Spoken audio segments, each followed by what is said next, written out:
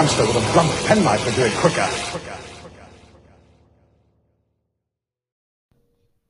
Hello everyone, and welcome back to A Hamster with a Blunt Penknife, the Doctor Who commentary podcast. Today we're back for the second episode of the last story of Series 12, The Timeless Children. And this is a very controversial story, isn't it? This is a very controversial episode and does lots of things that have really got people's backs up. So I'm sure we're going to have a whole lot to say about this. But I'm back today with the extraordinary Joe Ford. Jeez. And I love controversy, so I'm all over this shit, I'm telling you. And, of course, with the fabulous Frazer Gregory too. Also known as Champion of the Damned. Oh, yeah. And some people would definitely consider this the damned, so... Absolutely. And you know me, I'm very positive about Doctor Who, so I think we will give this a decent treatment. But I'm sure there's going to be a whole lot we need to discuss. Well, There is. can I say something before we go in? Yes? Thank you. So, okay. I think this is an extraordinarily bad episode of television. But I think this is an extraordinarily good episode of Doctor Who. And I'm going to try and explain that statement. Okay. As an episode of television, it commits pretty much every cardinal sin that I hate. It's full and it is chock full of explanation. It's basically the Doctor tied up, impotent, and having something explained to her for half an hour. It's tell, not show, isn't it? It then rouses for like a kind of an action climax at the end with the Cyberlords coming along, and none of that is really given any context until the middle of the story. It kind of comes out of nowhere. It ends on one of my least favorite things ever, which is a rando character self-sacrificing themselves. Like, for me, it pretty much commits every rule that I hate. Conversely, it has three of the best Doctor Master scenes that I can think of in the entire run of the story. I think the production value is incredible. I think there are great character moments. There's some really good action in there. So I'm kind of on the fence. I'm kind of somewhere in the middle. So I'm perfectly willing to be convinced that this is truly incredible. What I think it is, I think it's very good with a lot of problems. Anyway, I just wanted to get that out there before we start. Do you agree with that, Frazer?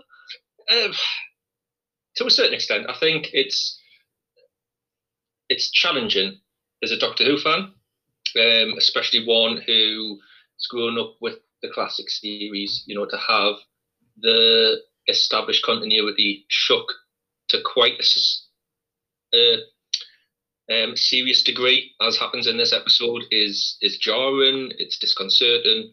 It can be, you know, difficult to accept. As you know, an episode of television, I think it stands perfectly well alongside anything else. You know, we'll go through it. We'll discuss all the good points. I'm sure Joe will point us out all the points that he's wrong about. Do what you do best. I think that the central concept of the timeless child, which we'll come to, yeah, it can be difficult to swallow, but I think the thing, you know, that's the feeling I had when I first watched it. I think, you know, coming back and watching it again, you know, you have different views, you have different perspectives on things. So, you know, we'll talk about when we get there. Or we'll talk about now if you want, but, you know, happy to talk about when we get there. What about you, Si? Well, it's interesting because this is I had similar feelings about this to how I felt in the McCoy years, where you were getting these hints that the Doctor wasn't someone who just left Gallifrey because he was bored. You were getting the hints that he left because there was ultimately a master plan that he was following, and it had just taken him 7 different bodies to get to doing that. And suddenly it was like having the rug pulled from underneath you, where everything that you thought, suddenly it wasn't quite how it was. And the Doctor, and again, I think it's very much like Cartmel's Doctor Who in putting the mystery back into the Doctor by talking about his origins, or her origins as it is now, and their origins. That's the best way to put it. It's very interesting, I think, to see some parallels between what the two of them were doing, and Moffat, and Andrew Cartmel coming in and wanting to make the Doctor mysterious, but he does that by making him a god amongst his people and being there right possibly at the start of Time Lord history.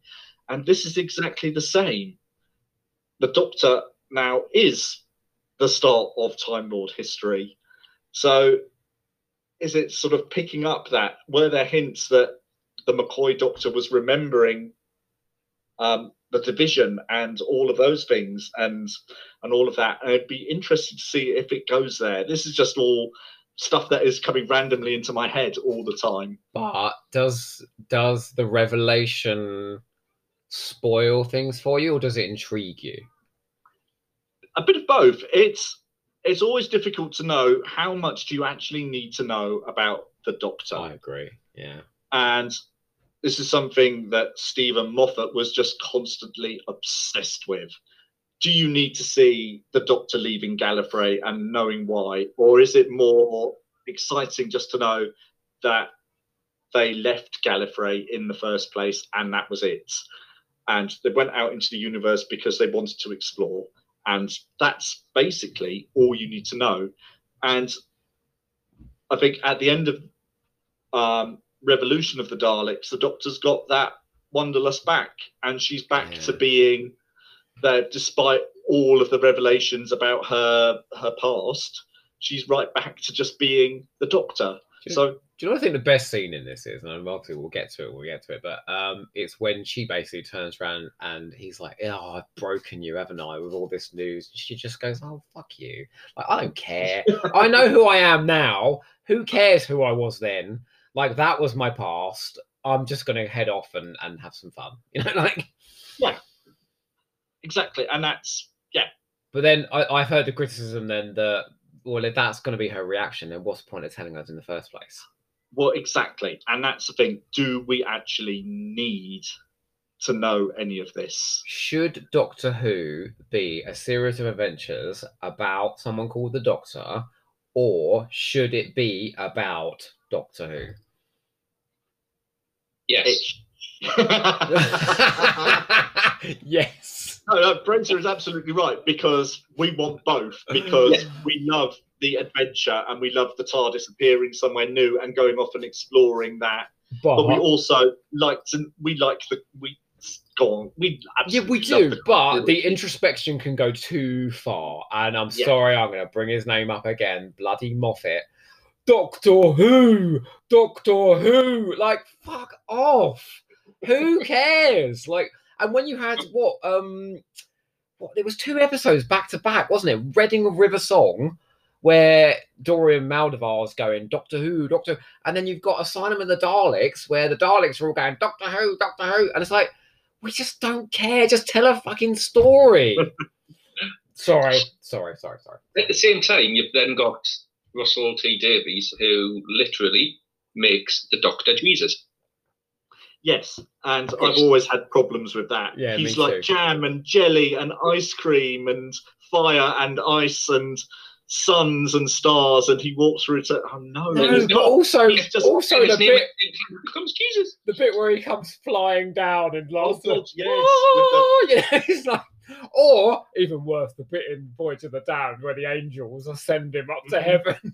It's so ridiculous. Yeah, but I suppose, and this is. I'm going to say all this started with McCoy. Up till then, the Doctor had just been a traveller. And then he became more than just a Time Lord, more than that. And I think and the new adventures elevated him to like a god. Can I do it just once? Can I? Do what? The beginnings, two forces, only good and evil. That's basically what he's talking about, though, isn't it? Yeah. I think the difference for me, though, is that by the time we reach the McCoy era, by the time Cartmel does that, it feels a natural progression of the character. Because yes, we've went from the first Doctor, who basically just, was forced into this life of adventuring by Ian and Barbara storming into the TARDIS and making him a better person. We'll then progress through, the exile with the third Doctor, the fourth Doctor being used as an instrument by the Guardians to get the key to time. So by the time you meet McCoy, you actually think this person is more than just a Time Lord. This is not just someone who randomly decided to walk out, pack his bags and walk off the planet. This is someone that has got a little bit more about them, be it destiny or whatever, but they have got more skills, more nous, more ingenuity, more heart, more drive, more willingness to do anything. So there is more about the Doctor by this point. What's interesting is throughout the 80s or the mid 80s, you've got the show leaning into its established past. So it's a lot of like callbacks to old monsters and old stories and things like that, Whereas when Cartmel came along, it leant back into a non-established path. So it kind of leaps over all that, doesn't it, into stuff that we don't know. And weirdly enough, Moffat lent very heavily into established continuity. The Doctor left Gallifrey and all of this. And now Chibnall's come along and he's taken a leap back like Cartmel to way before all of that to give it. I think maybe they'll just make it up and they're building a very big picture and half of it is contradictory and doesn't make any sense when you put it all together.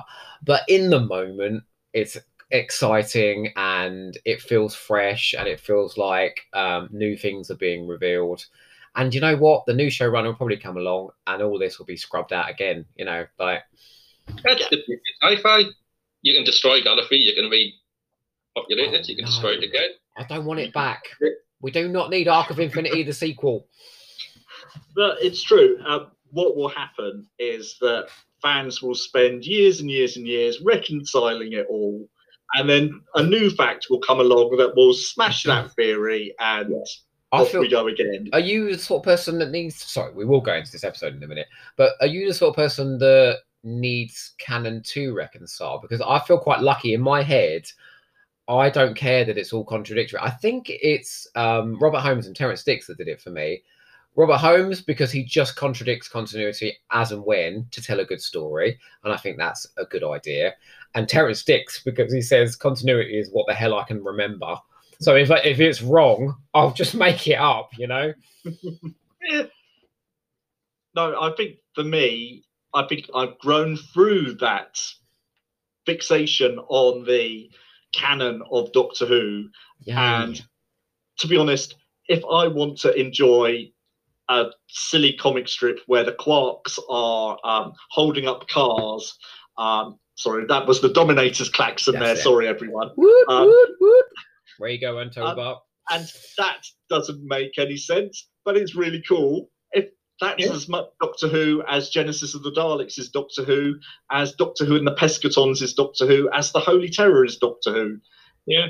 The only way the story could possibly be better would have been had he kind of not used the Cybermen, but he'd used the Quarks, and it was Quark heads that came flying over that hill in the last story.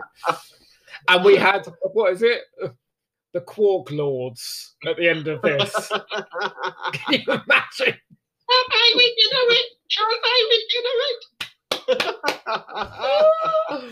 Oh, so please, whoever's listening to this, better story there. if you're listening to this and you have any kind of artistic bent, if you could just sketch us a Quark Lord, please, and put it on Twitter. And the collar. It would be amazing. Collar, cape, we need the lot. What's that fella's name, Fraser, who does the cartoons that you always retweet? Ian. Who? Ian, isn't it? Ian Frazer. Ian! Yes. We need a Quark Lord. Anyway, sorry. Oh God, we're 15 minutes in. We better start soon. Well, yes. So, shall we watch Doctor Who and the Timeless Children? Yes, we should. Are you ready, boys? Yes. Yes. Okay. Here we go. In 5, 4, 3, 2, 1, go! I think what we've established there is that the three of us can just talk a lot. Was that in any doubt? No. No. We've already committed about 10 hours to recording, so... We've already talked about all the things as well. Well, there'll be other things to talk about, I'm sure, Oh, as we go along. you better believe it. Okay, then. Well, I'll ask you both a question, then. Okay. Sasha Dewan, what do you think of his portrayal of the Master? Oh, sorry. Sasha Dewan. Joe, do you want to start on that one? Oh my God, he can Roger me sideways. I mean, I know that's not. Go on, can you just say it, Fraser? Stop it. Thank you.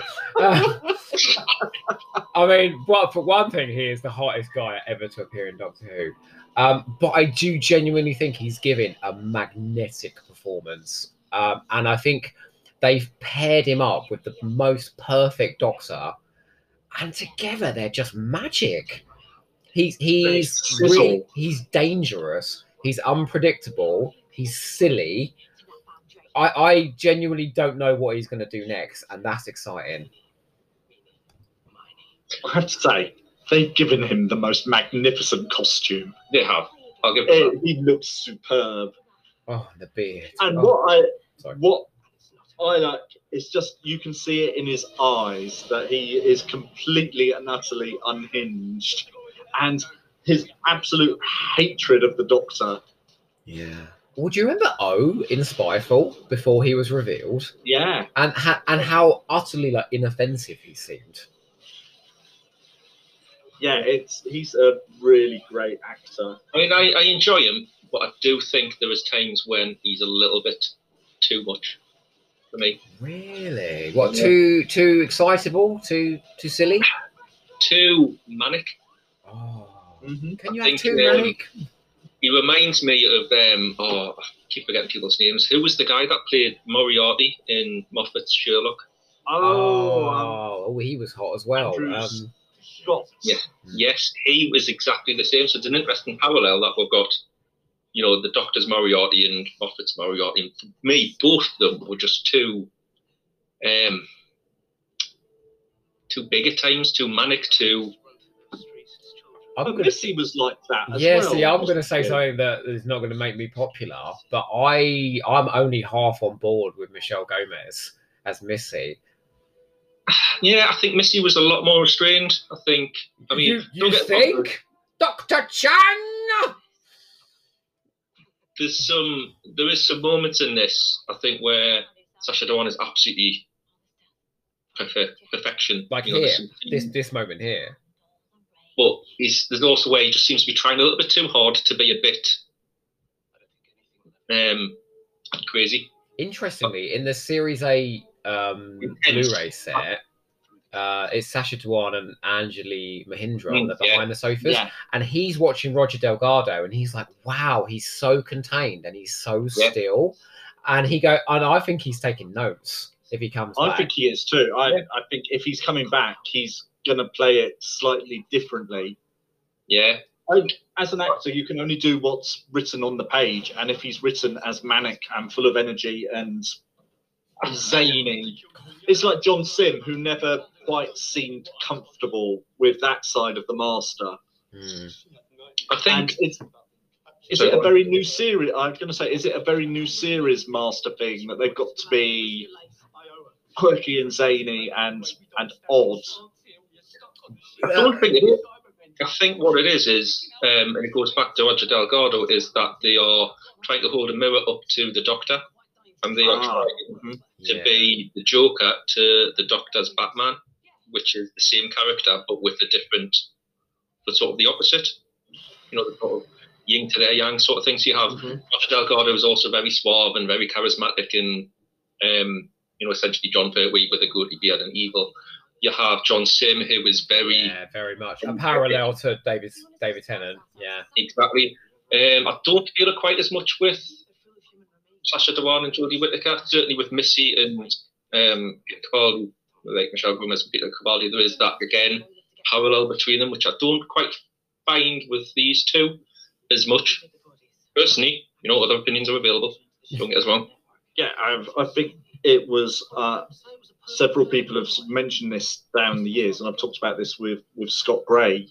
I'm sort of just name dropping there. I don't like to name drop. No.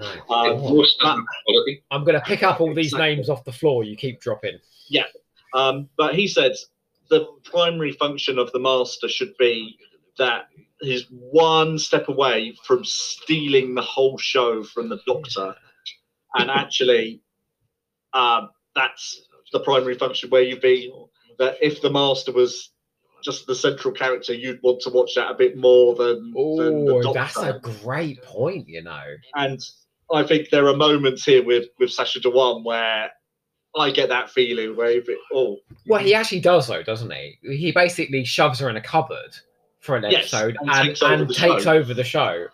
And okay. I just want to talk about this for a second because we're in the Panopticon with the Master. Cybermen are approaching. It's all very wanky, but it feels very epic. This. Yes.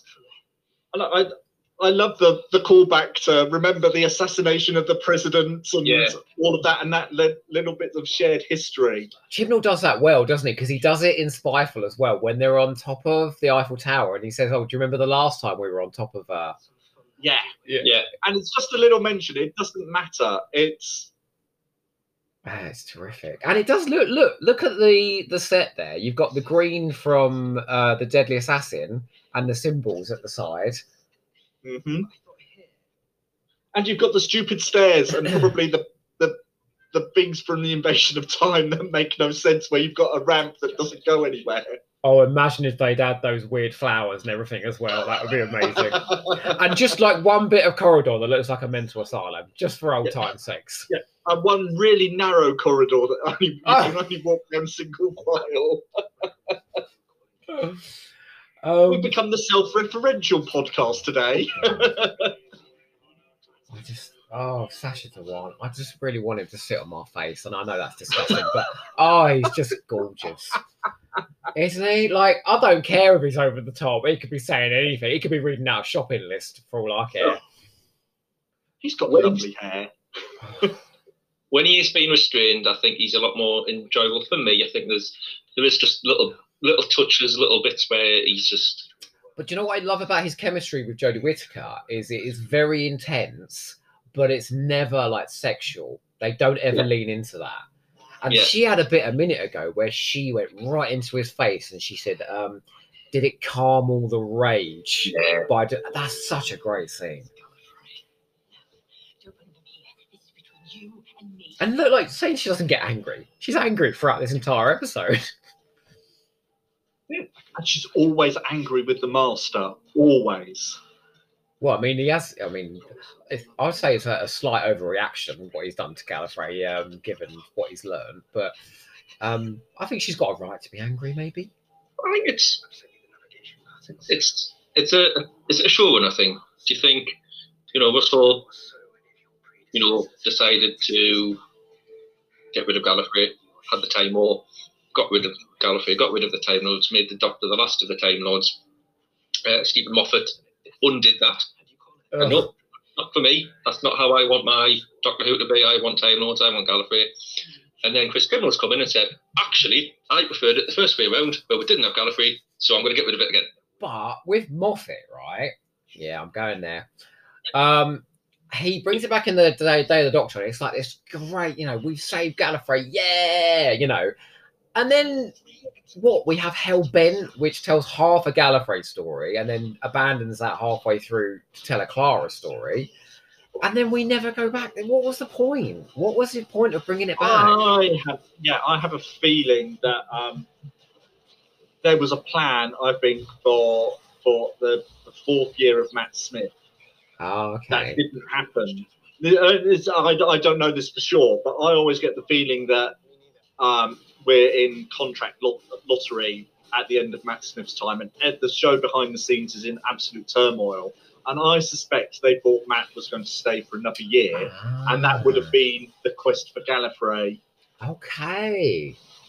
That's just a personal thing. That's how it seems to be set up at the end of the Day of the Doctor, that he's going to go and find Gallifrey by the long way. Why couldn't they have done that with Capaldi, though?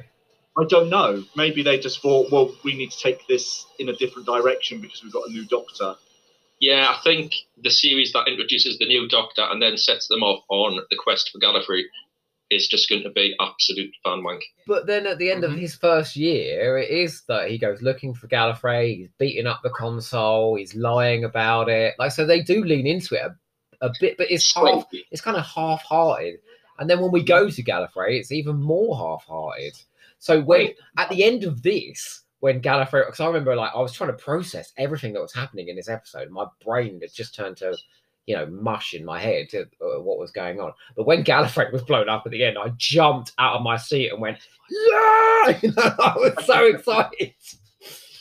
So anyway, in the episode right now, we have got a beautiful scene between Graham and Yaz, who are, again, as we've mentioned last time, they're a pairing that haven't had a lot of screen time together.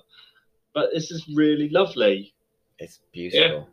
And how good are Bradley Walsh and Mandip Gill? It's a good opportunity to talk about Bradley Walsh because he's just tremendous in this team. He does, which I really like in this scene. He gives a very heartfelt reading of the script, telling Yaz, how much she means to him, how impressed he is with her. There's a very sort of fatherly dynamic there. It's a really kind of touching moment. And I know people are going to complain that Chibnall stopped the story dead to do this scene, but bugger off, it's really good. And then spins on a sixpence when she gives her a reply and he's like, oh, yeah. Is that all? And you think the comedy Don't tell me you don't know people like that, though. I'm very good at expressing myself emotionally, and I know people that would just go, yeah, you're all right, or something like that, Yeah, but it's when we pay you a compliment, Joe, you just turn it back and just say, oh, don't be silly. Yeah. You're like that all the time. Stop it. Stop it. Frazer is right. I think Bradley Walsh has been the heart of the series for the last 2 years. Yeah. He's been its emotional compass. He is extraordinary, but I realised the other day is we didn't really get the Graham episode in the 2 years. Think of Donna having turned left, or Amy having the girl who waited, or Clara having flatline. Everywhere. No, don't get me wrong. Graham's always brilliant, and he always brings something to every episode, even if he's just in passing or being funny or having an emotional scene. I think the closest we got was the end of It Takes You Away when Grace comes back. Yeah, we'll have some good Graham moments in It Takes You Away. Battle of Ranscoat Kolos as well. Has a strong Graham dynamic in there. It's like, well, I'm gonna, if I see this man, I'm gonna kill him. It's like, no, back the TARDIS, off you go. That's a great scene, isn't it? That's a really good scene. Yes. Yeah. So there was definitely the thing that again was kind of frustrated about it is that we haven't really played to Bradley Walsh's strength as a comedian. Oh, come on. Spyfall, the old shoe shuffle. I think there are little moments all the way through where he does exactly like that. There's little moments. There's not, a big moment. There's not a, you look at Rosa, the scene in Rosa where he's like, gives his name as Steve Jobs. Okay. And he can't stop cracking up. It's like he's doing that funny fella thing on the chase, and he's trying to keep it together. I wanted so much more of that. In series 12, I think they realised that him and Tosin Cole had really good comic chemistry, and in every episode they get a couple of moments where they're so funny together. Oh no, the Doctor! That's it. So the Doctor's out of action now. Yep. And I don't know if that's the best approach. I just don't think removing the Doctor from the action for half an hour is the best approach to tell a finale. It's a difficult choice, isn't it? Because the big criticism of this episode is that the Doctor is impotent for half the episode, and is basically mansplained at by the Master. It's not a good look.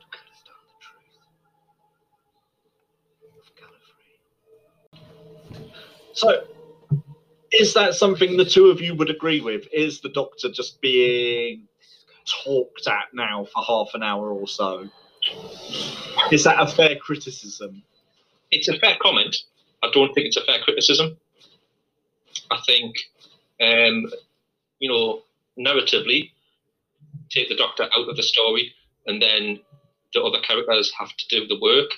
So you have to then, have Yaz, Graham, and Raphael, or whatever you call her, escape from the cyber ship in the way that they do. You have Ryan and Ko-Sharmus fighting the Cybermen.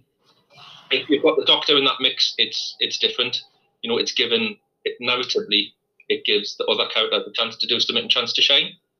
In terms of the mansplaining, in terms of the exposition, how else are you going to do it? But in terms of the criticism of the era that the Doctor is impotent, this literally buys into that criticism that the Doctor is a bit useless. I don't think that's true, and I don't think she is useless. But I think by removing her from the narrative for half an hour, they've got that's their ammo there. I think, look at it a different way. What would the Doctor do differently in this situation? If, the Master had took the Doctor to the Panopticon in ruins in Gallifrey and said, I am going to tell you the secret of the Time Lords. Is she then going to go, no, it's all right, mate, I've left me farm behind, I need to get back to them, tell us later? Or is she actually going to go, all right, go on then? But show, don't tell. That is one of the basic rules of drama. Show, don't tell. So maybe she should have actually experienced this rather than just having a lecture for half an hour. In which case, then have an hour and a half episode. Well, no, you tell a completely different story. The story is that, and we go back into the past and we see what happened. Which is exactly what we're doing. All that's happening is we've got the Master giving us a commentary about it. Yeah, but this is like watching a slideshow. Like, that's not drama. That's a lecture. I was on the edge of my seat watching this bit. See, I was intrigued by what was playing out, but I was just like, why am I being told this? Why am I not being shown this? Would it have been better if the Doctor had discovered her origins? Definitely. Or if we'd seen the Master discover this story? Definitely. For himself? No. Ah, okay. Because we have got so much information to deliver that to do that would take a whole another episode. Good point. We are at the finale. I don't buy that, because I think there's lots of Doctor Who stories that have had a lot of information to deliver, and they've done it via a narrative telling a story than literally lecturing us for half an hour. Okay, give us an example. The War Games. The War Games episodes 9 and 10, which basically changes the entire shape of the series, introduces the Doctor's people, and does it in the space of half an hour of actual drama occurring. An actual episode, a whole extra episode to give us the Doctor's backstory. It's 30 minutes, though. It's an incredible 30 minutes, but it's all happening in real time. We're not. We need another 30 minutes on top of this episode, which is already running at an hour and 5. This is the equivalent of someone picking up, I don't know, the program guide and reading out a synopsis. With scenes. I mean, the scene that's coming up where we see the Citadel getting built. It's gorgeous. Yeah, it's gorgeous. But that's just gorgeous because it's a terrific effect shot. We have got the visuals that we have come to associate with Chris Chibnall era. When have you ever said that visuals are more important than storytelling? In fact, you always say the reverse. You're saying it's a PowerPoint, but it's a good PowerPoint. Well, yeah, I mean, if I was seeing a PowerPoint display at work and it was like this, I'd be quite happy. Exactly. But I don't want to watch it as a piece of drama. I know, we're not going to agree. We're not going to agree on this point. All I can say to you on that, Joe, is I'm sorry that you're wrong about that. Well, I'm sorry that you're not right about this. Simon, Yes. split the difference. What Not always.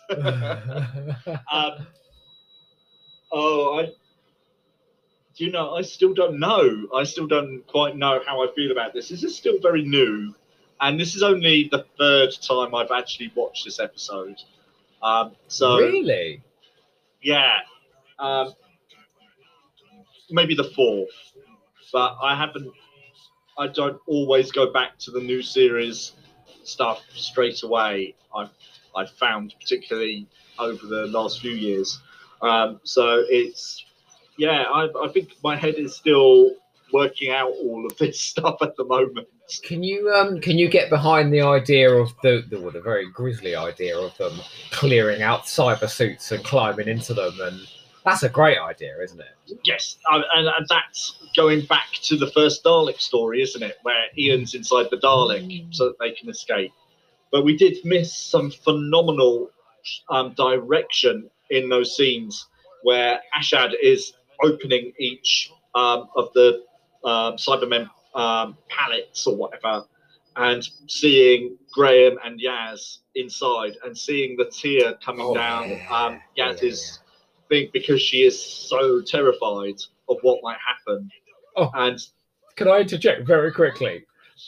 I think this is one of Ryan's best moments, and it's up there with the Ghost Monument, where they did exactly the same thing of him going like, yeah, I'll destroy that, and then suddenly there's like an army of Cybermen behind him, and he's like, he's running away. Chibnall punches that masculinity really well, so he has characters behave in a very masculine way, and then takes the piss out of them. Yeah. Oh, here's a Shad. And Cybermen on Gallifrey. I mean, it's up there with Vardens on Gallifrey, really, isn't it? It's a bit of a theme to the stories we talk about, isn't there? Yeah, there is. Oh, God, we're not doing Arc of Infinity then.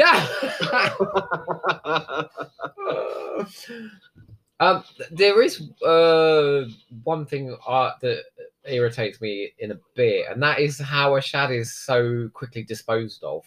He's such a good character, and I know he's kind of vital as a tiny little figure at the end, but he's been with the show now for 3 episodes, and it's not exactly a rousing climax that he's just tissue compressed eliminated. For him, it's not. But it's doing something different. You know, if this was RTD, if this was Moffat, we would have some big rousing. He'd become human again, wouldn't he? And there would be some sort of giant machine have to get built to, get rid of him, or we'd get to 5 minutes in, and Deus Ex Machina would pop out the floor, and there and Murray Gold would tell us exactly how to feel about the thing. But so I think the fact that it is just so brutal and so, oh my God, I wasn't expecting that. It works in its like the I moment. rather liked that, to be honest. Yeah, the moment's good. But it's just like, well, he's gone now, and he was so good. Yeah, that's yeah. Yeah, so we're kind of change with the story now. So we've gone from sort of the kick and can story into a bit more of a traditional finale where the stakes are raised. There is a big evil to defeat, and we then have to figure out how to defeat it. Hang on, we've got half an hour of story time first. Which is good, which is a good thing, because it does what it needs to do. It delivers this big iceberg of an idea, because that's what it is. It's a giant thing to drop on us as fans, fans who've been watching for 40, 30, 50 years, whatever. To drop the timeless child concept on us is massive. Well, do you know what Chibnall's done here that Moffat completely failed to do every single year?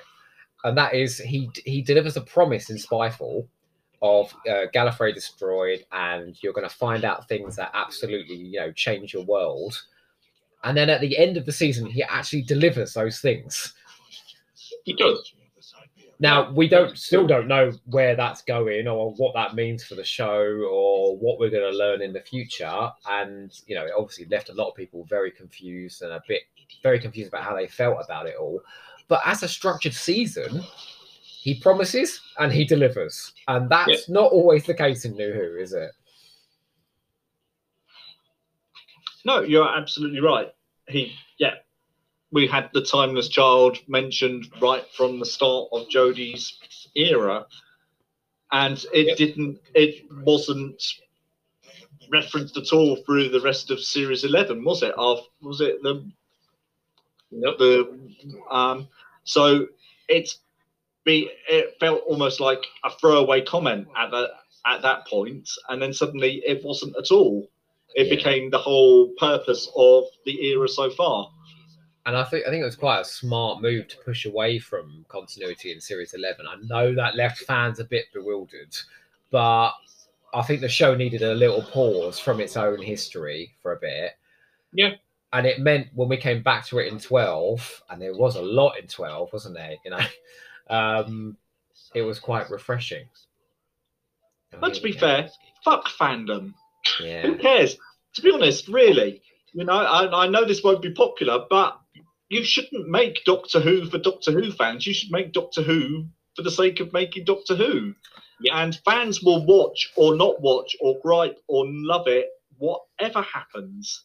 And then in 5 years' time, when Pete McTighe is showrunner and everyone is busy shitting on him the whole time because he's not made Doctor Who how Hinchcliffe made Doctor Who in 1976 or whatever, everyone will come back and say, well, actually, Chris Chibnall's Doctor Who was pretty good, wasn't it? In the same way that people are doing that for Stephen Moffat. To be honest with you, Si, I think the tide is turning already. I think it's already starting to happen. Yeah. I'm hearing people talk very positively about Series 11 when they weren't before. Yeah. So I think it's whatever's out now. That's what people have an issue with, isn't it? It's the cycle of fandom. It's what Jason talked about in his recent, was it Sanangra? His commentary. It's the expectation versus the reality. Mm-hmm. Yeah. You know, as myself being sort of like a wilderness years child, you know, I knew what was happening in all those stories I was going to watch because I'd, you know, read the handbooks, read the program guides, whatever. So there was very few real surprises when you are watching it fresh. When you're sitting. Oh, there's that scene.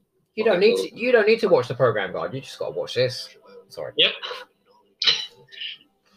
You know, when you're watching it, oh my goodness, that's so beautiful. Stunning, isn't it? We should probably point out that Gallifrey's being built right now, rather than us all just going, "That's gorgeous." You know what I mean? Imagine if we'd had that citadel in the background of those shots in Invasion of Time. I know. Well, 15 isn't out on Blu-ray yet, so they can still do it. No, they could. Yeah.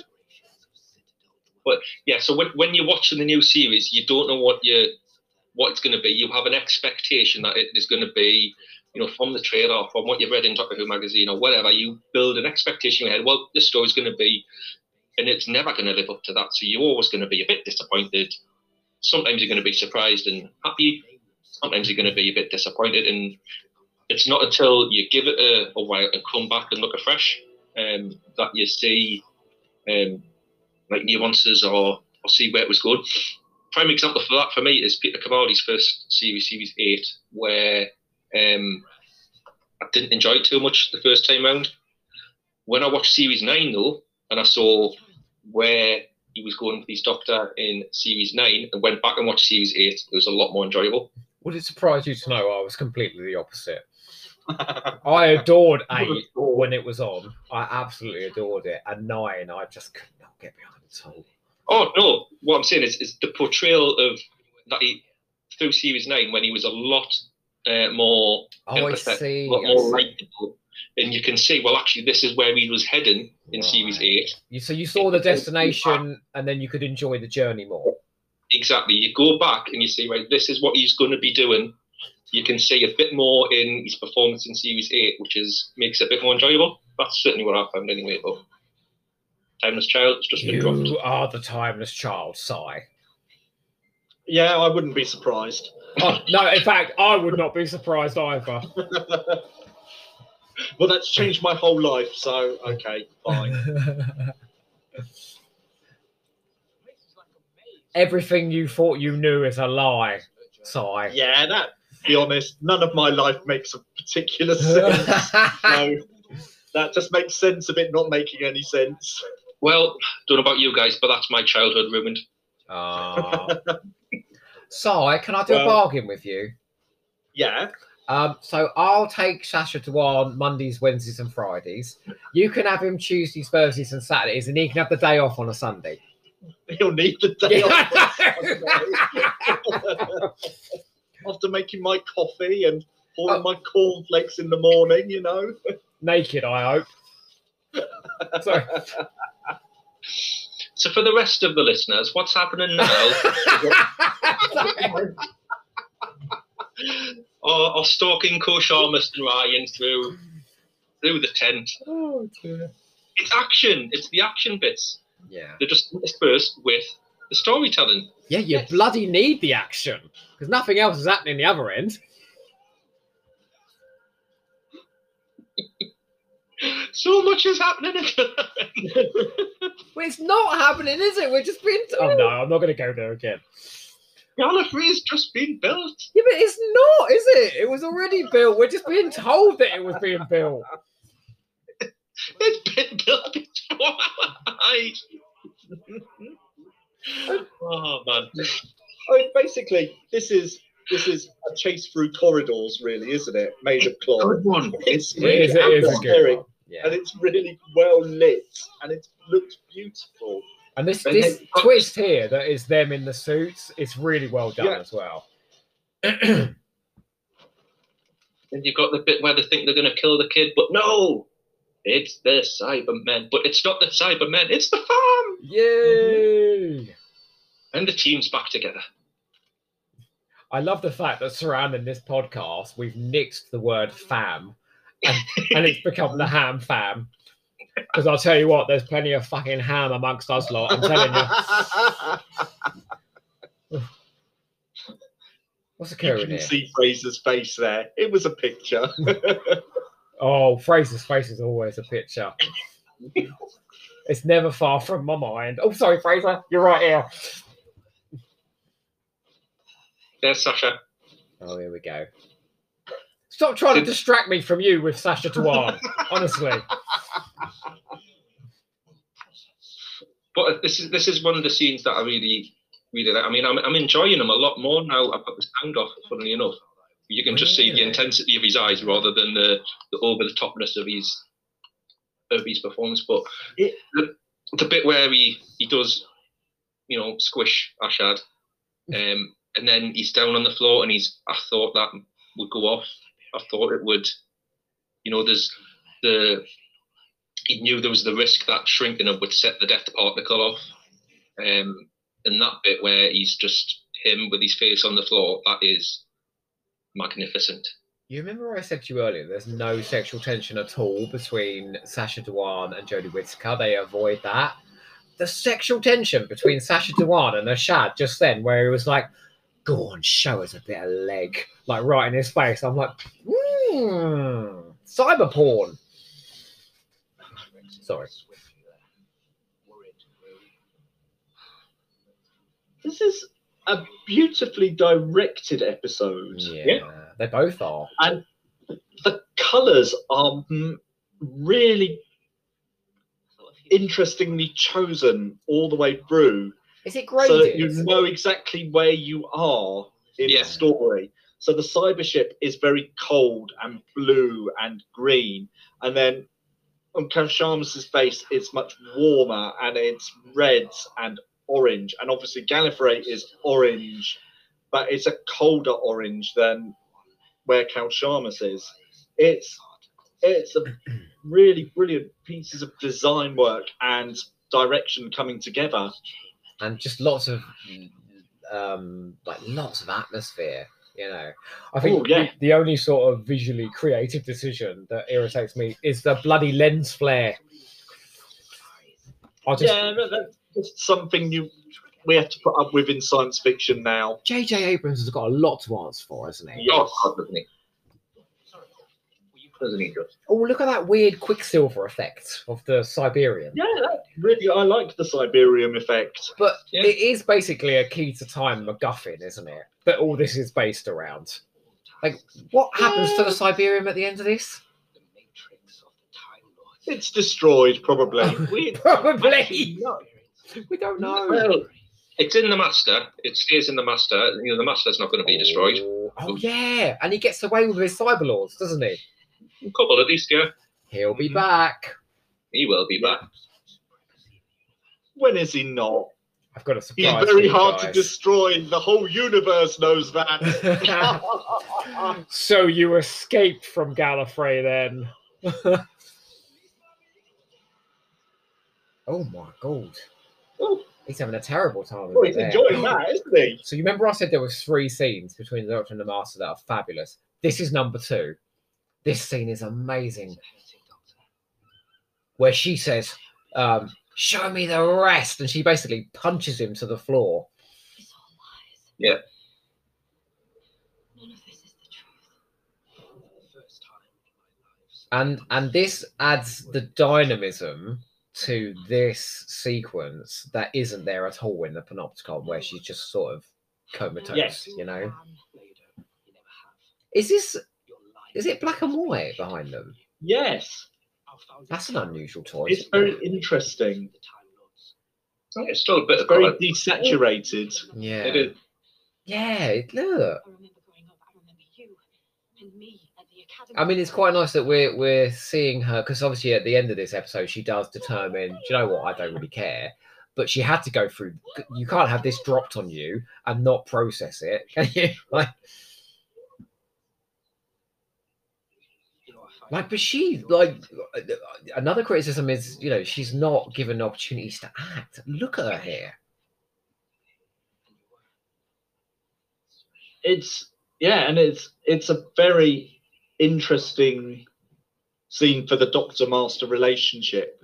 Again, I know we've explored this a lot, but the fact that again the Master is really upset because the Doctor's the special one for no good reason. It's just... I've got a And question. the part of the Doctor is inside the Master. Yeah. That, you know, her genetic makeup, her part of her essentially is part of him. I think that's what really, you know, drives the anger in him at the minute. I've got a question about the Doctor Master relationship actually in the new series, because when, surprise, surprise, Rusty Davis brings back the Master, he's flirting away on the phone with like, oh, I love it when you say my name and all this. You know, there is an element of sexual tension there. And there's certainly an element of sexual tension there between Capaldi and Missy, because the first thing she does is throw him against the wall and snog him. Why do you think they pushed away from that here? Is it because we've got a female Doctor? Because it really isn't there here. There's a lot of aggression and anger, but it's not. To be honest with you, I think it's more of a, you know, the sexuality of the Doctor was much more of a a Moffat and Russell T Davies thing. Yeah. I think, you know, that's not what Chibnall's after here. If you look at RTD and Moffat, they are very similar in. Stop pulling that face every time I say his name. No, it was no. I pulled that face because it was the fault of Chris Chibnall writing like sexy dialogue. Oh God, be awful. That's not. It's clear that that's not the way that Chibnall wants to take the Doctor. RTD and Moffat are very happy to have the Messiah Doctor, the very sexual, the very, you know, young, hip, attractive Doctor. Chibnall isn't interested in that. Chibnall is very much again back to the traveller, the wanderer, the person that just turns up and puts things right without you know, needing anything about it. So I think possibly there was an element of it being a female Doctor in there. But I think that's very much the case. I think it's very much we've got to establish the first female Doctor, and we don't need to give her a love interest to denigrate her with a man or a woman or whatever. We just need to get to know the Doctor again. I've got another question for you then, because I had a conversation with a friend of this podcast, Nathan Bottomley, the other day about the scene in Dark Water where Missy shoves the Doctor against the wall and kisses him against his will. It's clearly against his will. Now that's kind of that goes past without comment. Had Sacha Dhawan shoved Jodie Whittaker against a wall, and would that be okay? No, well, it shouldn't be okay either way, to be honest. And yet Nathan made the argument that it was okay because the power dynamics from a woman to a man and a man to a woman are completely different. Whereas I'm with you. I think it's unacceptable both ways. It would be the same as sort of Matt Smith's Doctor kissing Jenny in The Crimson Horror. Well deserving of a slap in the face. And totally icky as well. Yeah. Yeah, I think. So why doesn't Peter Capaldi give Missy a slap? Well, again, that wouldn't be acceptable, would it? No. And there are lots of things going on in that story where the Doctor isn't really behaving like the Doctor should, to be honest. So I don't want to go into like too controversial an area, but it's double standards, I think. Yes. Oh, he kept the bodies. What for? Well, we're going back to the action though. We did miss the bit with the parallel between the Brendan arc, which and the division, yeah, and the division. And so coming back to what I said I would discuss when we got to this point is that there is that disconnect between what we get told about the Doctor's life with Tech Taeun and the Brendan, because you look at the Brendan storyline and Brendan is found by two parents. He is took in by the mother and the father, and there's a very loving relationship. He is, found to be able to survive a fall off a cliff, but he is still in a very loving family who are worried about him, call the Doctor out. He gets a job with the police, and then at the end of his time with the police, he is aged, but his family haven't, and they wipe his memory. You look at the Tech Taeun arc, it's just Tech Taeun, there's no family there. It's not loving at all because Tech Taeun, as soon as they discover the child can regenerate, tortures them essentially and makes them regenerate over and over again until they can do it themselves. You go to the division and then obviously do whatever they've done with the division, but where's that element of Tech Taeun then being the same age and the Doctor aging? There's the similarities. Maybe the differences are there to stop her from kind of discovering the real truth. Like maybe there's deliberate narrative differences. Deliberate narrative differences on the part of Chibnall? Yeah, potentially. Yeah. I mean, I was talking about those filters with photographs, and they can make me a stone lighter and get rid of all my wrinkles. Like, it's very easy to slap on a filter and make differences. Slap on a filter and make yourself look Irish, but to then change the fabric of the photo and, put people in there that aren't in there and take them out. So for me, and this has stuck out when I watched it again before recording this, is that, there is that very... In terms of making that first episode make sense, it should parallel, shouldn't it? If that's what it was purely, we'll put a filter on, so that when you watched it, you didn't realise what was going on. It would still marry up more than it does. So I think there's more going on. There's going to be more.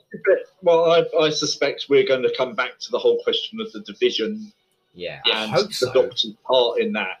It's really I think that story is really exciting. And I really hope we do. And I really hope that Chibnall doesn't do what he's done with his sofa and drop it and just go, oh, yeah, whatever. Because that's what frustrates. That's a tasty idea, isn't it? It's a really delicious idea, the division. And then just go, no, I'm not going to talk about that anymore. Like, if this was Disney or whoever has Star Wars these days, you could have a whole spin-off called The Division, couldn't you? Yep.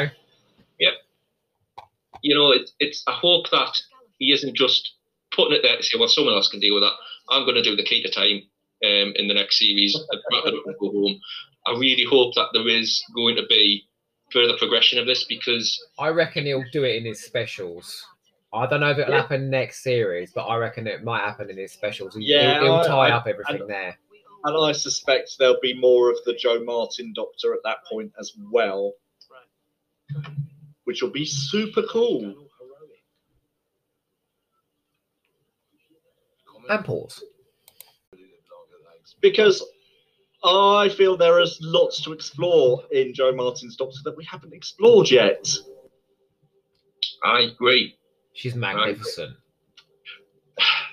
Has the potential to be magnificent, I'm going to say. Oh, you don't think she was magnificent when she turned up with that gun? No. Oh my god. It's the Doctor with a gun, so I Frazer's know. not going to approve. No. I mean, she is doing a much better job of being the Doctor than she did in Fugitive of the Lagoon. Wow, She's how wonderful. interesting. I thought she You know- was incredible in Fugitive of the Lagoon. She was cruel and cowardly. Yeah, that's what I liked about it. It was really different. But She that's was perfectly fair because the Doctor hasn't learned those lessons Ah. with Ian and Barbara. Are we And- sure?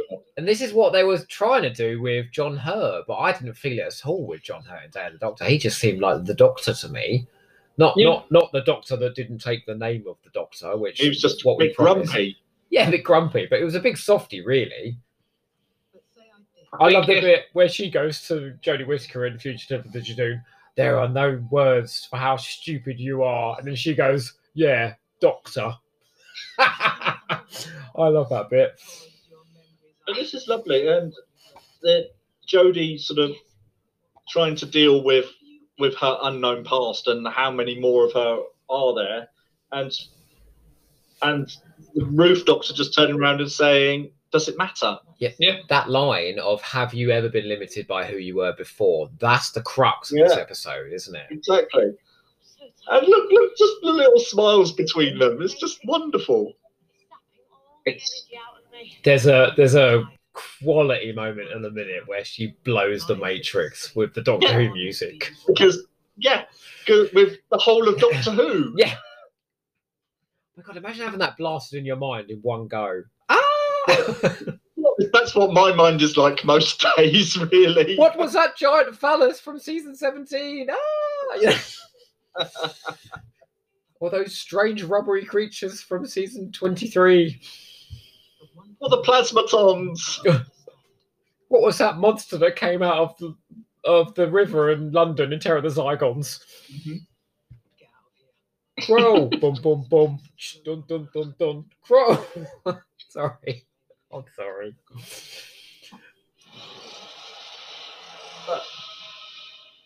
Wow. Yeah, exactly. Maybe you should return the compliment and blow the mind of the Matrix. Oh my Superb. God.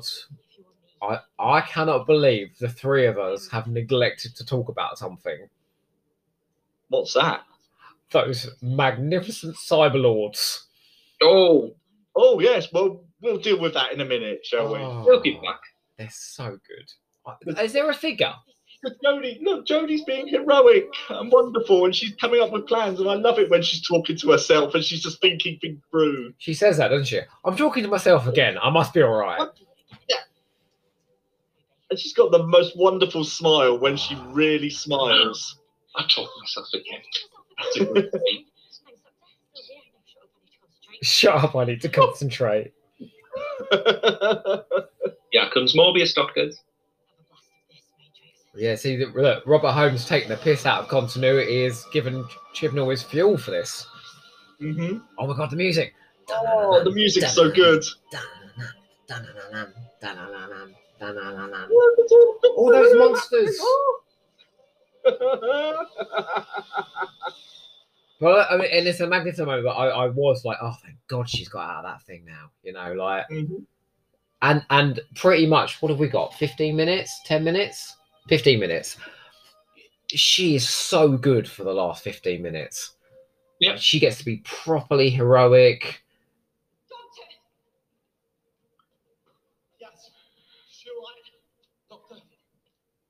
Oh, and the fam are back. Yeah, they're all together. Is just going to have a no, the Doctor's dead moment like Sarah Jane gets every week. Every 10 minutes, yeah. Yeah. I do like the bit in a minute where she says, well, I'm going to go off and deal with the Master. And Yaz is like, no, you can't. It is setting up the relationship between them in the next episode, isn't it? Where the Doctor's gone and Yaz cannot move on. Oh, she's clever. Yeah. I'm clever. Is she in love with her? We're all clever. All of us. Is Yaz in love with the Doctor? It's hinted very much in Hello, Diodati, isn't it? And in Revolution of the Daleks, I think, as well. Yeah. Yeah, that scene with Jack, Yeah. Yeah. particularly. Do you think they'll lean into that in the next series? If they do, I would really. That's bold if they do that. I'd love that. Going back to what we've discussed, I really don't think they will. I think they'll, they might lean into it from Yaz's side, but certainly there'll be, an attempt to keep the Doctor very asexual and no sex in the TARDIS. Well, I'm sorry. All right, but speaking from personal experience, all teas and no, you know what? It's just not on. Chibnall, start delivering on your promises. But again, like, and I know there'll be controversy around it. If they do lean into Yaz being in love with the Doctor, like if they make it explicit, there'll be like woke complaints and all that bollocks. But we've done that. We did it with Rose and the Doctor when it was a woman and a man. So it's kind of like double standards again, isn't it? Always is. Yeah. Right. I don't know.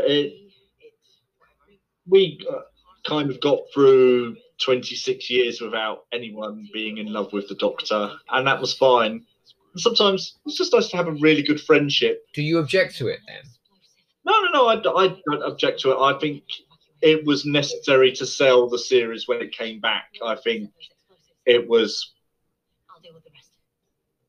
just almost like to get the non-fan audience. I think it was something they had to do. It was something that hadn't been done before, and which is perfectly reasonable.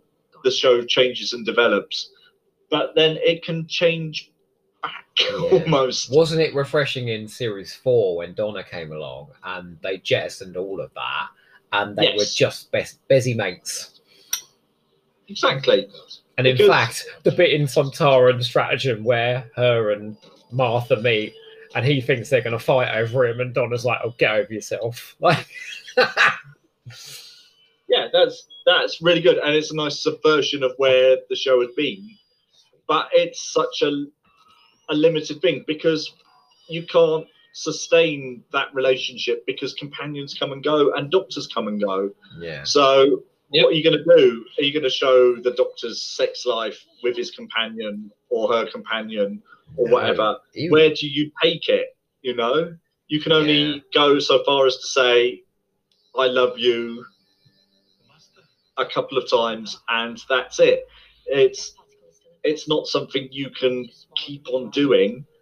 And I think one of the attractions for me when I was growing up was, it might say something about my limited emotional capabilities as a child and a teenager.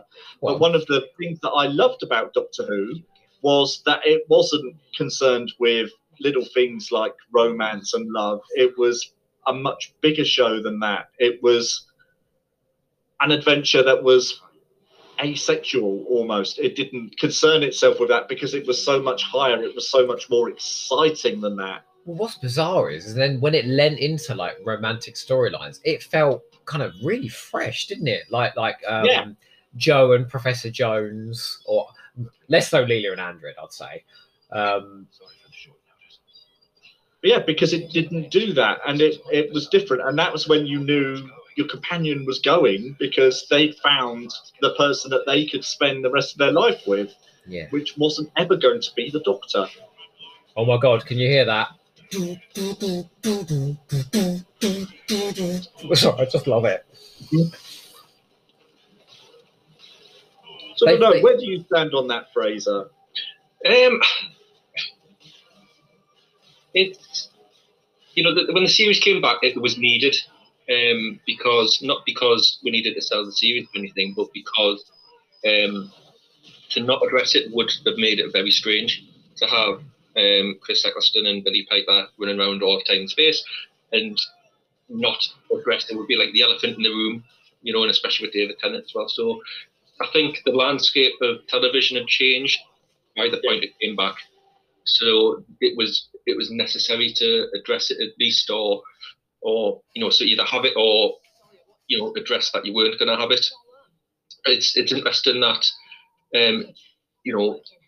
Matt Smith into Peter Capaldi, we've got Clara there, and we've had a very sort of flirty relationship with Clara, which gets cut straight dead in Deep Breath. Thank God for that. It was getting beyond.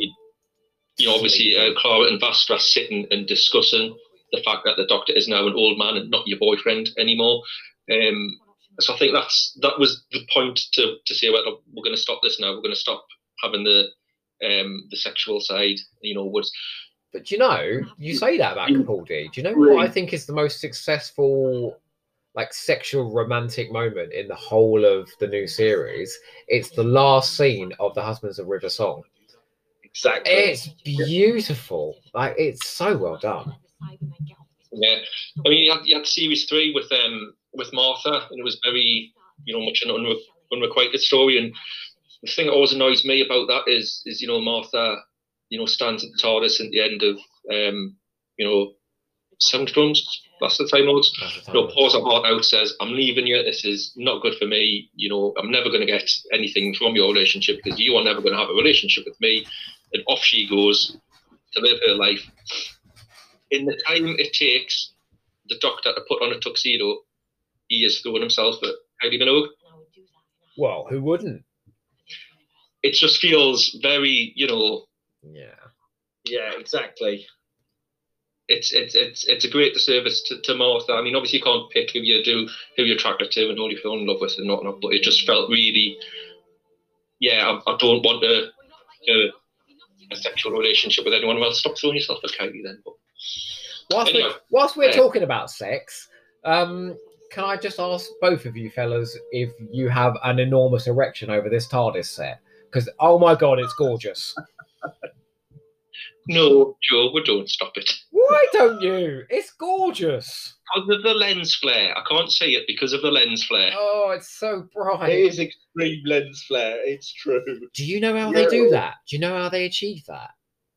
Because it was on Revolution of the Daleks. There's someone just off camera with a bit of mirror and they're pointing a light at it. I mean, why would you bother?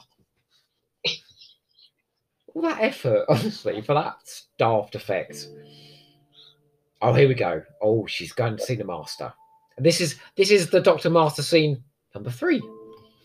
Oh. Oh, yeah. She's terrific in this scene. Yes. On the way there, Cyber or Cyber Masters. What do we think? Oh, I love them. I think they're so camp. They're wonderful. Anything in a cloak works for me. I think you've got 2 really grisly ideas as well. One is it's got dead Time Lords in them. Yeah. And 2 is if they get shot, they regenerate, which is so cool. But I want to see like a serious action sequence with them where there's like they're coming en masse and they're all being like shot and they're all regenerating and they just keep coming, because that could be really scary if they did it well. This is Robert Holmes' idea for the 20th anniversary, wasn't it? It was. Yeah, for the Really? 6 Doctors. Yeah, the 6 Doctors. He kind of repurposed it a little bit for the 2 Doctors, in as much as it was now the Sontarans trying to extract biology from the Time Lords to do time travel. But in his draft, it was the Cybermen and the Master working together to figure out how to make Cybermen regenerate. Oh my God. See, Robert Holmes was a genius. The symbiote nuclei of the Time Lords. Yeah. But it's when you think about it, it doesn't really work because, yes, the organic part will regenerate, but the part machine as well. So if you zap the machine bit. Yeah. Don't think about it. Don't be that fan. Don't think about it too much. It's a cool idea. I'm always telling people off for everything. You should do one of these ones with Jason Thompson. He overthinks the science so much. Like the science of Doctor Who, really? He must go to town with this story. Yeah, I've had those arguments with Jason down the years. Oh, well, we must just point out he is fabulous. Oh, God, yes. Oh, this is where she says, like, I don't. Look at her. And that's right. The Master is scared of everything. Yeah. And that... Is that why he wants to control it? Is that why he wants to take over?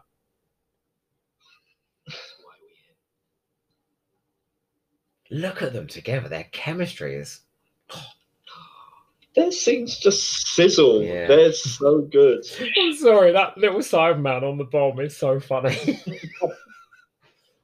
But it's like it's not so outrageous. Remember Gooch in Terror of the Autons? You know, like... Oh. But all he wanted was a proper hot lunch. Bless him. What did he have? A boiled egg? Boiled egg eggs again. Yeah. What was his wife's name? Doris. He's told her, you know. They're aesthetically boring.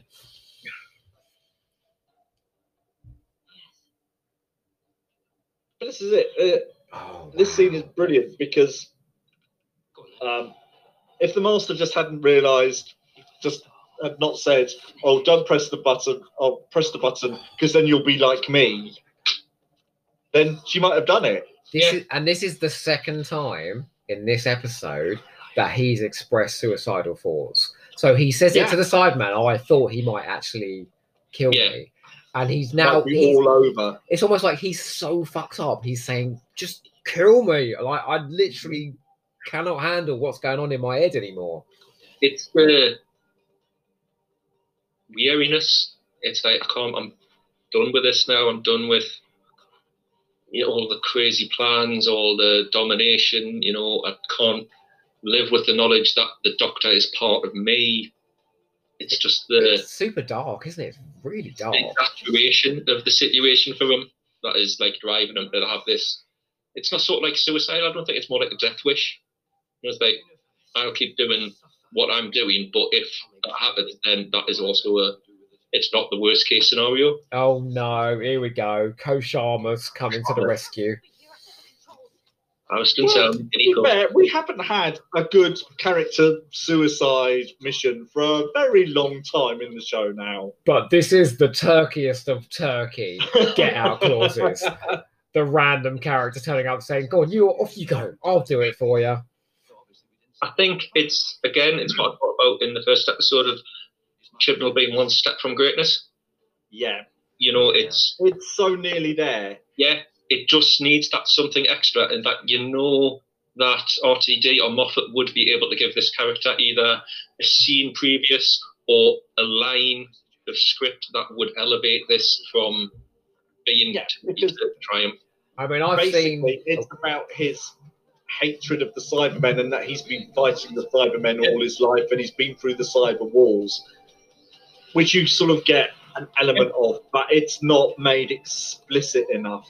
Exactly. It just needs that next step up.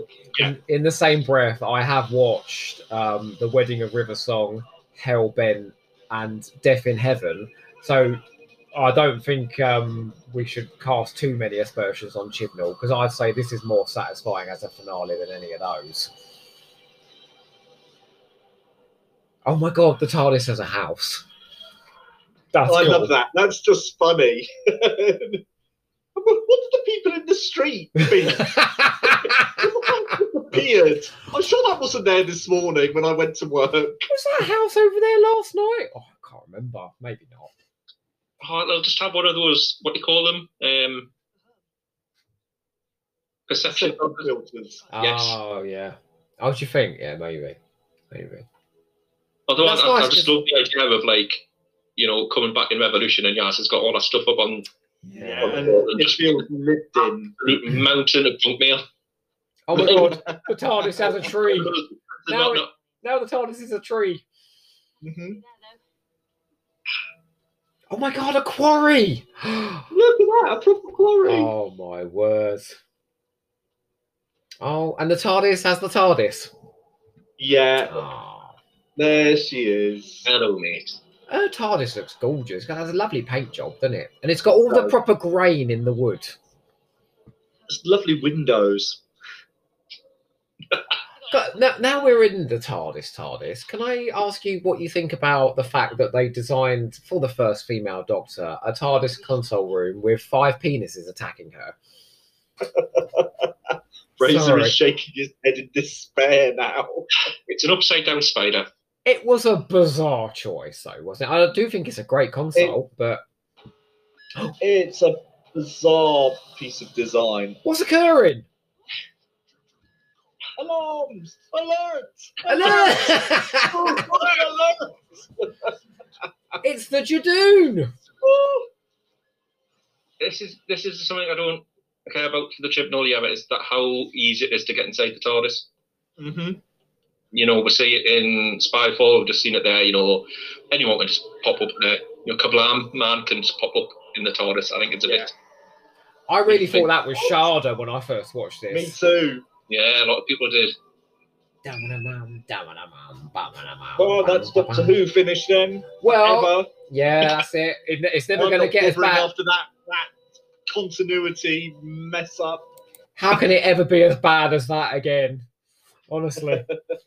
Okay, all right. So let me ask you both to summarize your thoughts on Ascension of the Cybermen and the Timeless Children as maybe as an end of a season and as a story in its own right. Si. It's too complex to sum up easily. This is the problem, because it's still a lot to process and a lot to take in. There is so much that is brilliant there. Absolutely amazing Doctor Who in that story, particularly the Cybermen scenes. I think are really, really excellent. To coin a phrase, but excellent. I don't know. I'm not massively worked up about continuity these days. My 14-year-old self would have been apoplectic probably at that, I would imagine.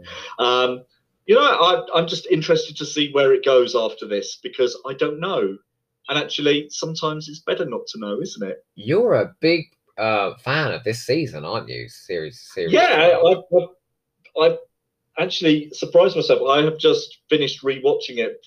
I've watched a couple of episodes since it was on, but I hadn't watched the whole lot, and I've actually found that I've really adored it. I think it would certainly be up there in my top 3 of the new series seasons. Wow. I reckon, which was a bit of a surprise. I wasn't expecting that, but I found, as I've watched them again, that Jodie's era has really worked for me in a way I didn't think it was when I was watching it the first time round. So you are literally living up to the fan thing of whilst it's on. Yeah, God, yeah, I'm just a cliche. No, I'm a basic man. You're marvellous. What about you, Frazer? I'm going to ask you to answer that question first, because I've got a follow-up question.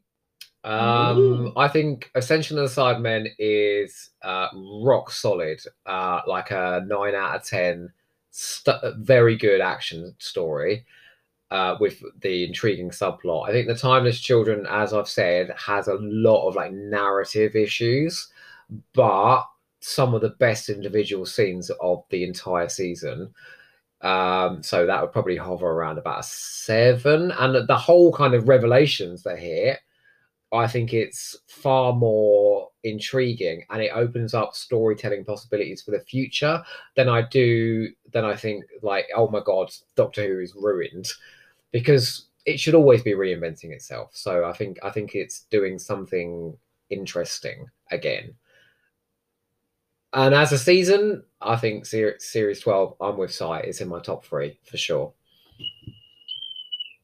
Yeah, I would agree. Series 12, it's very, very strong. You know, when you look at the individual episodes, you know, we've got some absolutely standout episodes in there. Things like, you know, like Nikola Tesla's Night of Terror, the Villa Diodati. There's some really good, strong episodes. Even the ones that aren't, you know, widely considered as good or really enjoyable. I mean, I love Orphan 55. I love Can You Hear Me? Praxeus. Yeah, you know, I really like Praxeus. I like all 3 of those. By 4, I think for me the weaker link is Fugitive of the Jadoon, but you know, there's always one. That's my favourite episode of the fucking season. So just, you know, coming to these two episodes that we've talked about, I think there's a lot to like in these. I think it does flip over and does expose Schrodinger's Chibnall, as I've said. The things that he gets accused of, the things he gets criticised for, are flipped over on here, and if not completely inverted, then at least addressed to a certain extent. And there's a pushback against that. I think the direction, the visuals, everything about them is really good. Like Si, this is like the first time I've come back and watched them since they were broadcast. So this will be like the third time. Second time was a couple of days ago, and I rewatched them. And again, your perceptions change a bit, and really enjoyable. Really good stories. I know we disagree quite a bit on Timeless Stroll and Joe about how we find that exposition and how the delivery of what I've called that iceberg of the timeless child. That concept is itself, I think, I struggled with it, as I discussed, when it was first broadcast. Since then, I've had the time to kind of go away, think about it, and it kind of makes you think, how would you have felt watching the War Games as a first-time viewer? How would you have felt watching Deadly Assassin as a first-time viewer, when these are stories that are doing exactly the same thing and dropping bombs on you, essentially, like Time Lord bomb. How did you feel during the TV movie when it was like, the Doctor is half human? I wonder. How did you feel through Silver Nemesis? Oh, I love Silver Nemesis. He's all talking rubbish when you say it. So, excuse me, I really enjoyed that in my commentary.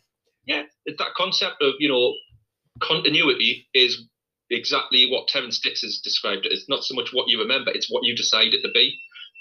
Chibnall can come in and do the Timeless Child.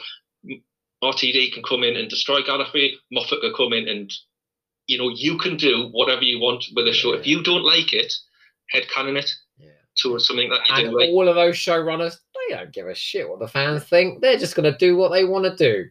And, big finger up to you. And good for him. So speaking of fandom, then, that brings me to my question for you guys, which is, are we allowed to not like this story? Are we allowed to not like this story? Are we allowed to not like the concept of the Timeless Child? Stretching out further, are we allowed to not like this era? The reason I'm asking, I'll explain why I'm asking this, is because there is a certain subset of fandom who have been very vocal about this era since the minute Jodie Whittaker walked out in the Wimbledon halftime and was announced as the Doctor. There's a certain section of fandom that have decried everything that's happening. It is dead. It has ruined my childhood. It is all the rest of it. Okay? Because of that certain subsection, there's a tendency now for anyone who, and this is how I feel, there's a tendency for anyone who offers an opinion against the Chibnall era to be lumped in with those fans, the not my doctors, as they get called.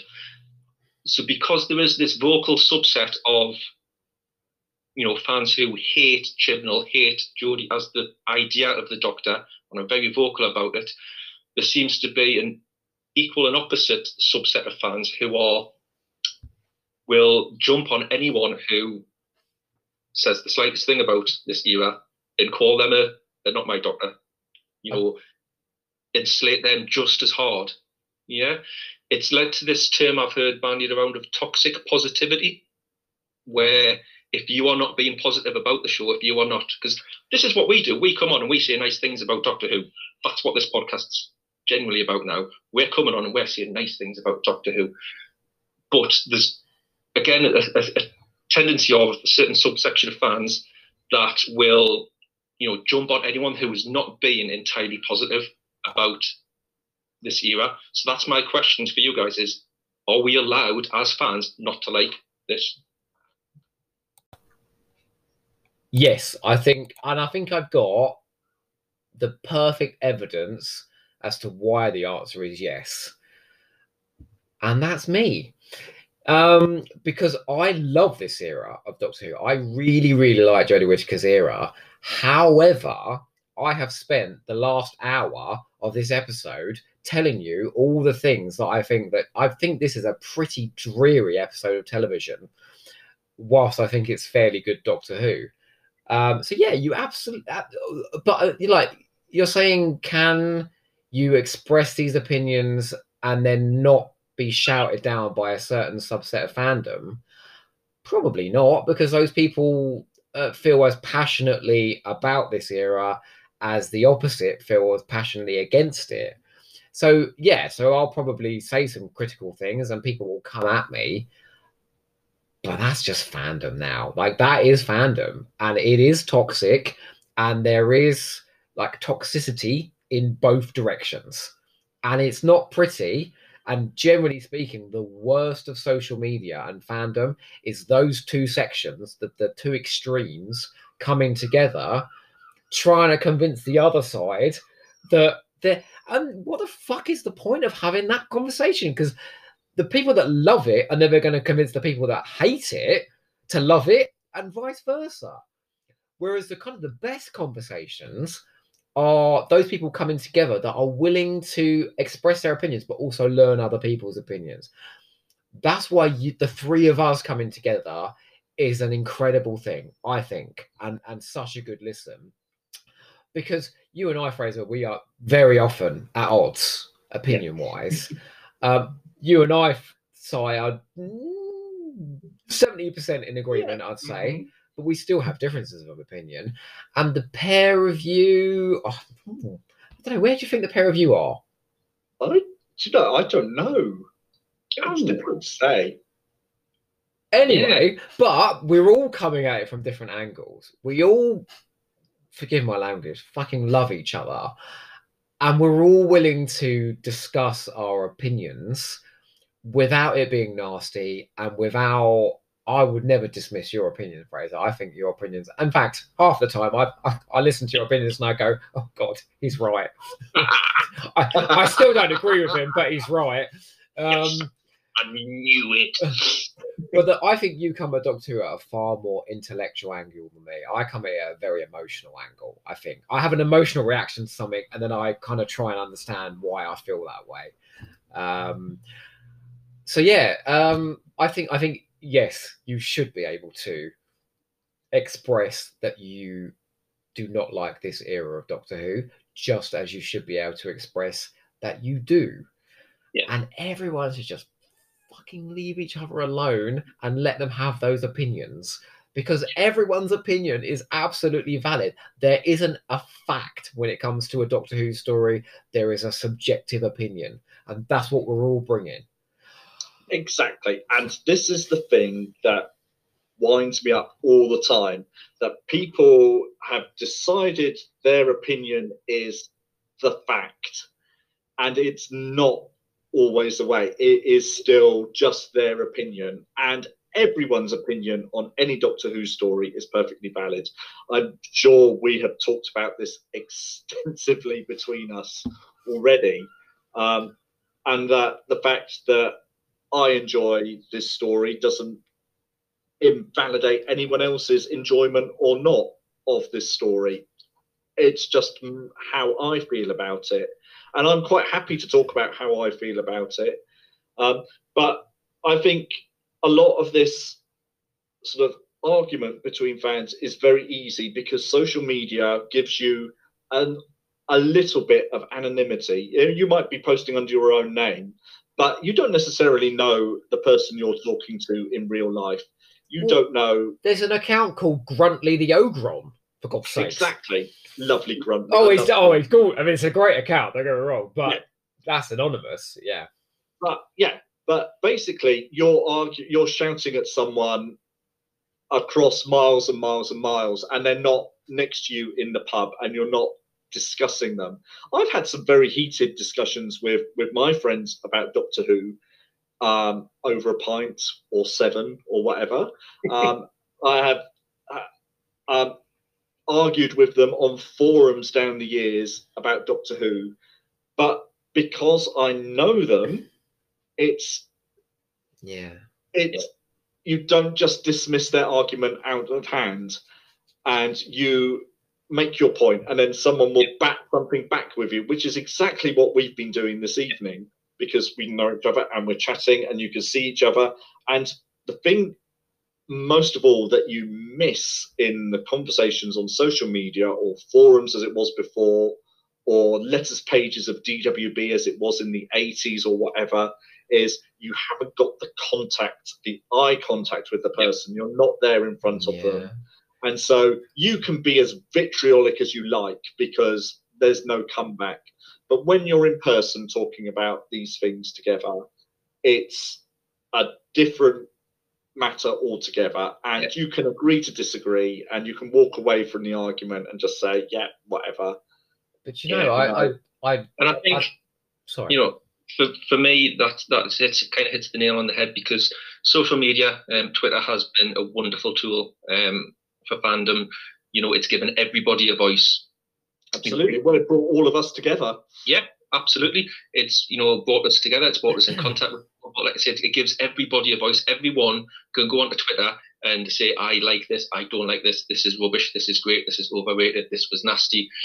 You wouldn't have got that in the 80s because, like you say, you had to write a letter into a magazine. That had to get picked up. It had to get published. Someone then had to write it back. You know, that doesn't work. Forums, again, has that anonymity, but it's, you know, you have to find the forum. You have to be there. I think certainly Twitter, you know, it gives you, makes everybody a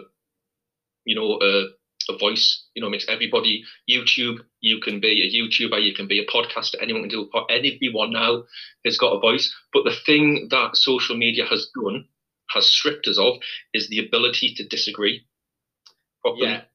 And nuance in an argument as well, because you've only got a limited number of characters to get your argument across. So even if you do a big thread, if I did, you know, a 50 tweet thread of the Timeless Child and why I thought that was a terrible idea, it is still words. You know, you miss out the tone of voice. You know, we as humans, when we communicate, 7% of communication goes through what we actually say. 50% comes through body language. 45% comes through the tone of voice. So writing something down on Twitter, you cannot express yourself as well. This is why podcasts are really good. And this is why I got into podcasting, is because I have all these ideas in my head about Doctor Who, which I want to get out, and I can't do it on Twitter because I can't type as quick as I can think and all the rest of it. So to answer my own question, absolutely, yes, you cannot like this. You cannot like anything you want. Your opinion is your opinion. But I would say, as a caveat, there's rules to that. And the rule is, as Peter Capaldi would say, be kind. Yeah. Remember, Si said, you know, there's a degree of anonymity in Twitter, but there is another person at the end of that tweet that is reading it. Never forget, you are talking to another person. That person has feelings. So if someone has come onto Twitter and said, I really love something, I really love this, and you steam in and go, and you don't know this person from Jack, and you say, this is a big steaming pile of shite, you are taking a shite on that person's feelings, essentially. So please, you know, remember that. Be kind, be courteous, have a disagreement, but have it in a civil way. I mean, so, I only like to add one thing to that, and that's a piece of advice, really, and that is, don't fight with people when you're having a discussion. Learn from people. You know, go in expecting to learn new things, because if you go in looking for a fight, what are you getting from that? What are you achieving? Like, but if you go in willing to, like you two, just today, but in general, the amount I've learned, the amount of rethinking that I've done from your extraordinary opinions on Doctor Who, like, it's enriched it for me. But if I just come at you every time with like, well, you're wrong, I'm right, where would we get? That's the other rule, you know, which has been touched on. It's, you know, your opinion is not a fact. Exactly. Yeah.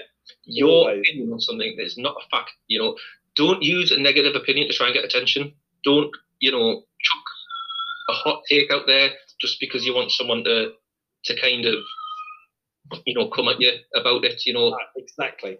I've found in my experience, I get more attention by putting out a positive opinion that people then disagree with more often than putting out a negative opinion, because well, who wants to be negative about the best show on TV, really? Well, exactly. But the reason we're having this conversation is because some people do. Because some people do. And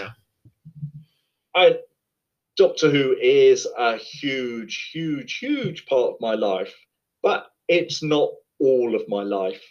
At times, it's been all of my life to big degrees when I've needed it to be. But, you know, you can take a step back. It is just a TV show. It's a TV show that you love passionately, but it's not like... It's not your entire world. Yeah, no, exactly. And when if it is somebody your entire contradicts world, your opinion, they're not destroying your world. They're No. just offering an alternative take. Exactly. And there's room for alternative takes. Look, we've had Gosh. nearly 60 years of Doctor Who. Yeah. We can't agree on every single bit of it. No, the Dominators are still terrible. Oh, sorry, Fraser. He set the klaxon off again. Woot. Well, Planet of Evil we is should still probably wretched. wrap this up because I've got a McDonald's on the way. I've got a bedtime hour. Yeah, and I'm going to cook my dinner. But thank you very much. And Fraser, thank you very much for that last 15 minutes, because I think that was a vital conversation we just had. Definitely. It is, but we're not going out the way we need to go out. Okay. Where are we going next? No, we'll do it before that. So, Joe, Simon, you tell me now, or tell everyone at home why they should go out now, put the idea on, get a CD or Blu-ray off DVD off their shelf, put it in right this very minute now, and watch Ascension of the Cybermen and the Timeless Children. There's only one answer to that question, because they'll have stimulating wet dreams about Sacha Dhawan tonight. Woo!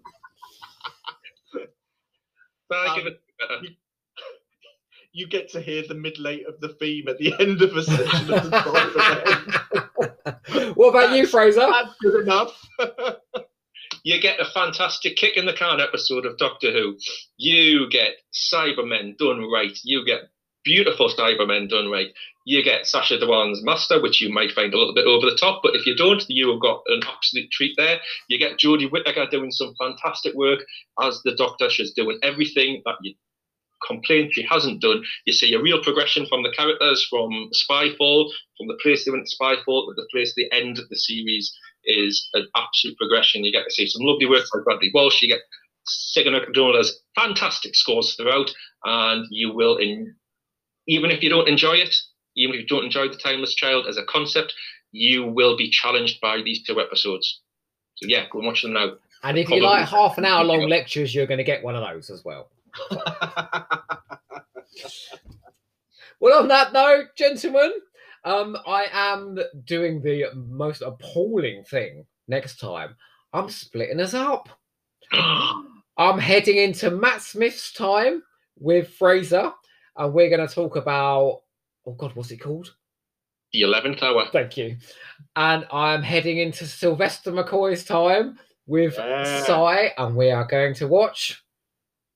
We'll Let the Chains of Fenric Shatter. Ooh, is that what it's called? Wow. And the next time we all come together, we're heading to Cardiff Bay. We certainly are. Well, you say that we were supposed to be a Cardiff Bay today, but that never worked out. Anyway, until next time. Goodbye, and thank you for listening. Bye, everyone.